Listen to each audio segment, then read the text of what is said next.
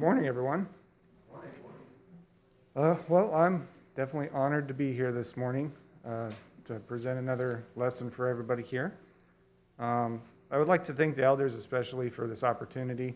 It's definitely a great opportunity for growth, and I'm excited to bring another portion of God's Word to you.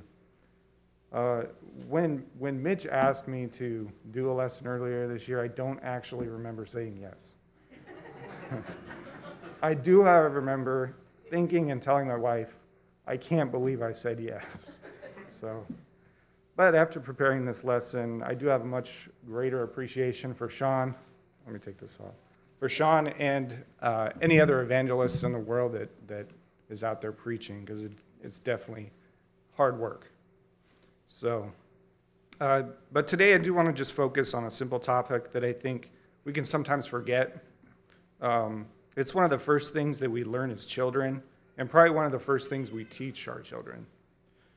This is something that everybody practices on a daily basis, and in fact, during this time of year, during the holidays, it's almost an expectation for people to practice.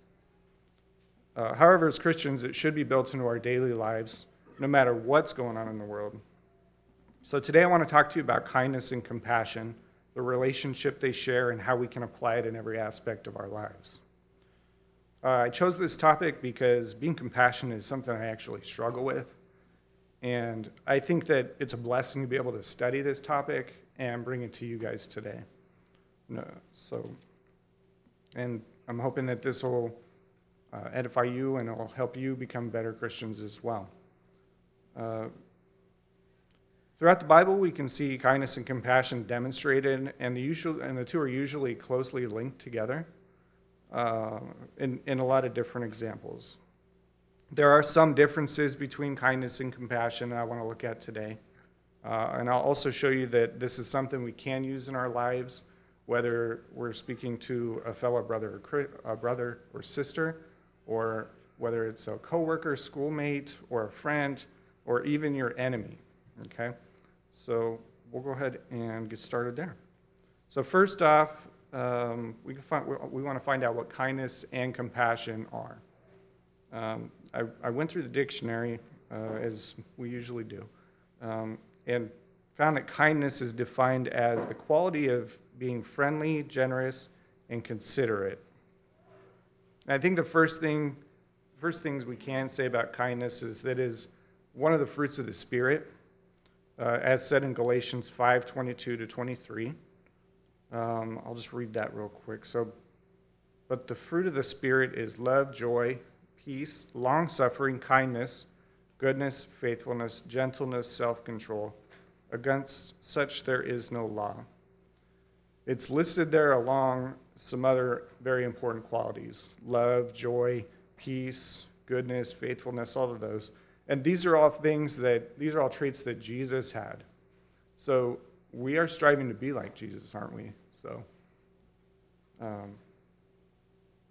we often also hear the phrase act of kindness, but you never actually hear the phrase act of niceness. And the truth is, we can be nice to people and not necessarily be kind.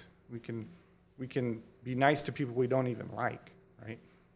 So the idea of being friendly, generous, and considerate is all about what's in your heart. Are you genuinely trying to be kind to this person, or are you just trying to be nice even though your heart's not in the right place? As for compassion, compassion is defined as sympathetic pity and concern for the sufferings or misfortunes of others. What I understand is compassion pricks you in the heart and you act on that compassion. We see Jesus do this many times in the New Testament. He takes compassion on numerous people and acts on that compassion to help them because they do have some kind of misfortune. We'll look at a couple examples of that later on in the lesson as well. Something else that I think that can be learned through the New Testament is that kindness implies love and forgiveness as well. Paul wrote in Ephesians about this and says specifically in Ephesians 4:29-32, let no corrupt word proceed out of your mouth, but what is good for necessary edification, that it may impart grace to the hearers. And do not grieve the Holy Spirit of God, by whom you are sealed for the day of redemption. Let all bitterness, wrath, anger, clamor, and evil speaking be put away from you with malice. And be kind to one another, tender-hearted, forgiving one another, even as God in Christ forgave you. It's pretty clear here that, and Paul even gives us a list of what not to do. Right? We understand that if one of our brothers is sinful toward you and shows remorse and repents for that sin, then we're able to be compassionate enough to forgive and forget that sin as God does. Another example is in John 13:34. John 13:34. A new commandment I give to you, that you love one another as I have loved you, that you also love one another. By this you will know that you are my disciples, if you have love for one another. Jesus was, at this point in his life, he was preparing his disciples for after he was gone. And he wanted them to know that when he was gone, people would know who they were. They would know that they were Christians by the love and kindness that they showed, not only for each other, but others as well. We need to apply this concept in our own lives to show others around the world that we are Christians. God's light needs to be shown through us. As I've told my kids before, people are watching us, and especially because we're Christians, they tend to criticize us even harder because we're held to such a high standard. If we practice love and kindness at all times, we're showing that we are indeed his disciples. So we have all heard the golden rule, or at least have heard of the golden rule. I'm going to go ahead and just read that real quick. That's in Luke 10:25 through 27. It says, "And behold, a certain lawyer stood up and tested him, saying, 'Teacher, what shall I do to inherit eternal life?' And he said to him, 'What is written in the law? What is your reading of it?' So he answered and said, 'You shall love the Lord your God with all your heart, with all your soul, with all your strength, and with all your mind, and your neighbor as yourself.'" This tells us that we need to love God with all our heart, soul, strength, and mind. However, at the end of verse 27, for the sake of the lesson, is where we want to turn our focus. We are to love our neighbor as ourselves. As Christians, I would like to think we're not self-absorbed and we don't take this verse in the wrong light. You do love yourself, whether you think so or not. Maybe not in a selfish type of way, where you're only looking at yourself, but you do make sure that in life you're fed, you're clothed, that you have a roof over your head, that sort of thing. So you make sure you're taken care of. And as Christians, we need to do the same thing for our neighbors. We need to show kindness and compassion and love to them as well.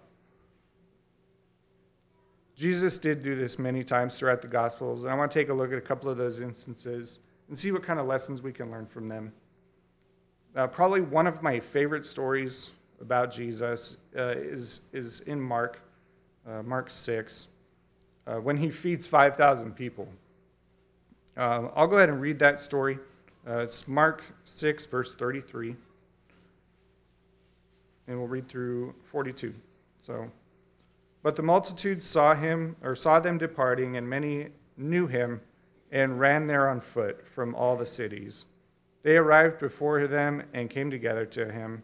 And Jesus, when he came out, saw a great multitude and was moved with compassion for them, because they were like sheep not having a shepherd. So he began teaching them many things.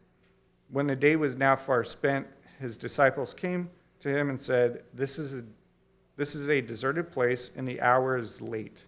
Send them away, that they may go into the surrounding country and villages and buy themselves bread, for they have nothing to eat. But he answered them and said, Give them something to eat.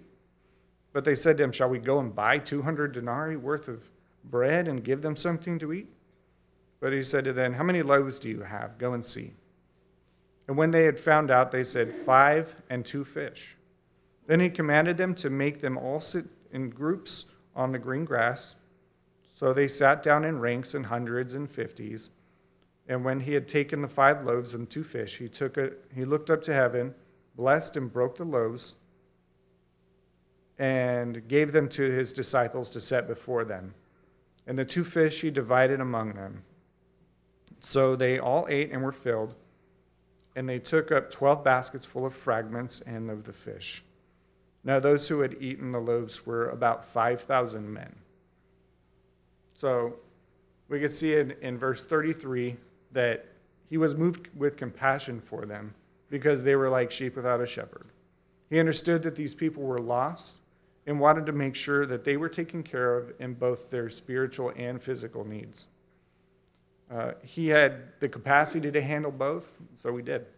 And just as a side note, I think this miracle is amazing. There's probably, usually about 150 to 200 people here on Sunday mornings, right? So just imagine like 30 times more people here, and Jesus comes up and feeds everybody here with just 5 loaves. It just, to me, is so amazing to even think about that. We do find another great example of Jesus' kindness and compassion in Matthew 8 when he's healing the man with leprosy. So Matthew 8, 1 through 4. When he had come down from the mountain, great multitudes followed him, and behold, a leper came and worshipped him, saying, Lord, if you are willing, can you make me clean? Then Jesus put out his hand and touched him, saying, I am willing, be cleansed. Immediately the leprosy was cleansed, and Jesus said to him, see that you tell no one, but go your way, show yourself to the priest, and offer the gift that Moses commanded as a testimony to them. And Jesus had found that this man had a great amount of faith, and he had faith that Jesus said who he said he was, and asked him to heal him of this leprosy. And Jesus had compassion for this man and showed the kindness of healing him. We learn that Jesus can cleanse our own sicknesses, which is sin, because of the compassion and kindness he shows us. But we can also apply this to people that we meet out in the world by showing them the same kind of love and kindness that Jesus does in this instance. So Jesus not only tells us to love our neighbors, but in Matthew 5, he says, you have heard that it is said, love your neighbor and hate your enemy, but I tell you, love your enemies. So we're going to talk about how to be kind and show our enemies love as well. So it's a commandment. We're commanded to show kindness to people we don't necessarily like or agree with. In Proverbs 24, we're told not to gloat when our enemy falls. And in Proverbs 25, we're told that we should feed our enemy when he's hungry. There are many examples throughout the Bible that either specifically say to be kind to our enemies or show us by example that we are to be kind to our enemies. I think one of the greatest examples I could find that I really enjoyed was the story of Joseph. Joseph was Jacob's favorite son, and he was loved so much by his father that Jacob made him a special coat, a special colorful coat. And it wasn't any kind of secret. Everybody knew Joseph was the favorite. And his brothers hated him for it. They hated and despised him for they were just so jealous. They were so jealous that they wanted to kill him. But we could just go ahead and read a little bit about it. So in Genesis 37, starting in verse 18, now when they saw him far off, even before they came near, they conspired against him to kill him. And they said to one another, look, this dreamer is coming. Come therefore, let us now kill him and cast him into some pit. And we shall say, some wild beast has devoured him. We shall see what becomes of his dreams. Now, we all know Joseph wasn't actually killed. But you can see that the intent was there. They wanted to do it. They wanted to kill him. Luckily, one of his brothers kind of speaks up for him. Let's continue reading a little bit more. But Reuben heard it and delivered him out of their hands and said, "Let us not kill him." And Reuben said to them, "Shed no blood, but cast him into this pit which is in the wilderness, and do not lay a hand on him, that he might deliver him out of their hands and bring him back to his father." So they didn't end up killing him. But if you read a little bit further down, you find that they sold him to some Ishmaelites that were walking by for 20 shekels of silver. So eventually he ends up in Egypt with Potiphar, and we all kind of know that story, but I'll kind of paraphrase just to so we can have some context. Joseph kind of bounces around a little bit. He goes from Potiphar's house and then is thrown in jail after the whole scandal with his wife. And then Joseph ends up spending 2 years in jail after all of that happens. Now, I've never actually been in prison myself. I'm sure a lot of us haven't. But you can imagine that 2 years of just sitting around is a lot of time to think. It's a lot of time to think and reflect on what happened with him and his brothers, and how think about how he ended up in the position he's in now. Eventually, after he's in prison for a while, he does interpret Pharaoh's dreams and is put in a very high place in Egypt. He's actually so high up in the ranks that Pharaoh's the only guy above him. One day, because of the famine that Joseph had told Pharaoh about, his brothers end up showing up there in Egypt. And he sees them there, and they don't seem to recognize him. They don't recognize Joseph at all. So this is it. Joseph could finally have his revenge on his brothers for all the terrible things they did and all the wrong they caused, right? With Joseph in this high position, he can pretty much do whatever he wants to them. He can finally exact his revenge. But does he do it? Does he exact his revenge on his brothers? Pretty sure we know the answer. After all, this is a lesson on kindness, right? So let's read a bit, and we'll find out for sure. So Genesis 45, verse 1. Then Joseph could not restrain himself before others who stood by him, and he cried out, "Make everyone go out from me." No one stood with him while Joseph made himself known to his brothers. And he wept aloud, and the Egyptians and the house of Pharaoh heard it. Then Joseph said to his brothers, "I am Joseph. Does my father still live?" But the brothers could not answer him, for they were dismayed in his presence. And Joseph said to his brothers, "Please come near me." So they came near. Then he said, "I am Joseph, your brother, whom you sold into Egypt. But now do not therefore be grieved or angry with yourselves because you sold me here. For God has sent me before you to preserve life." Joseph was pretty overcome by emotion by this. He was pretty happy to see his brothers, even after all they did. And he told them not to worry about it. He forgave them and was kind to them. He showed them that kindness that we should be showing to others. He allowed them to live and even took it a step further and told them to go get their dad and bring him back to Egypt, and they'd be well taken care of there. It takes a lot of love and compassion to do this to people who have wronged you in such a terrible way, and Joseph did that. We should have this type of compassion for our enemies. We should be quick to forgive and quick to show kindness toward them and quick to just be there for them and show them that compassion. So that's kind of a good Old Testament example. I do have a great New Testament example. If you'll turn to Luke chapter 10, verse 30. So this is the story of the Good Samaritan. Now, if you aren't familiar with this story or with the Samaritans, just understand that the Jews and the Samaritans were not friends. They did not like each other. So we'll read the story and then we'll talk a little bit about it.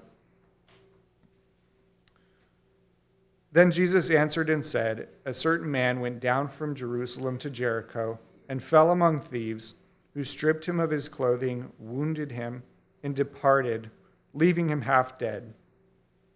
Now by chance a certain priest came down that road, and when he saw him, he passed by the other side. Likewise a Levite, when he arrived at that place, came and looked and passed by on the other side. But a certain Samaritan, as he journeyed, came where he was, and when he saw him, he had compassion. So he went to him and bandaged his wounds, pouring oil and wine. And he set him on his own animal, brought him to an inn, and took care of him.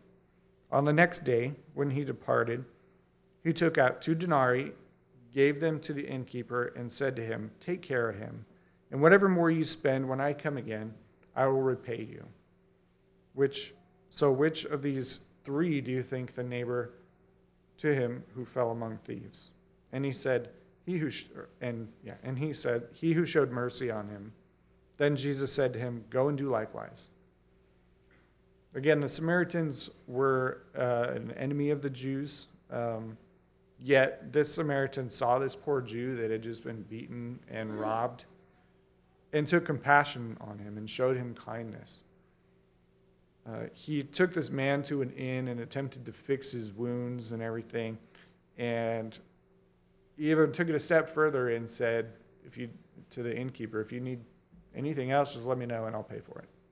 I'll take care of everything." I believe this is true kindness and compassion, and we can learn a great deal from this story. People in the world even use the phrase Good Samaritan because it's such a great example of kindness and compassion. However, I think the ultimate kindness that has ever been shown is from God. He sent his only Son to earth to die for us because we were not able to live up to his standards. We allowed sin in this world, and God could have just let us live in sin and we'd be lost forever. But he didn't. He knows that we can never get to heaven on our own, and showed us kindness and a pathway to heaven that can only be given from him. All he asks for in return is that we obey his word, and that we're baptized and live our life as a Christian seeking after Jesus. He invites all of us to become his children. We have water right here. Why wait? If you are not a Christian and want to become baptized, you can right here, right now. It's the single greatest decision of your life. Or maybe you're already a Christian and want to ask for help or forgiveness for something that you've done. God offers that also. Whatever need you have, let it be known as we stand and sing.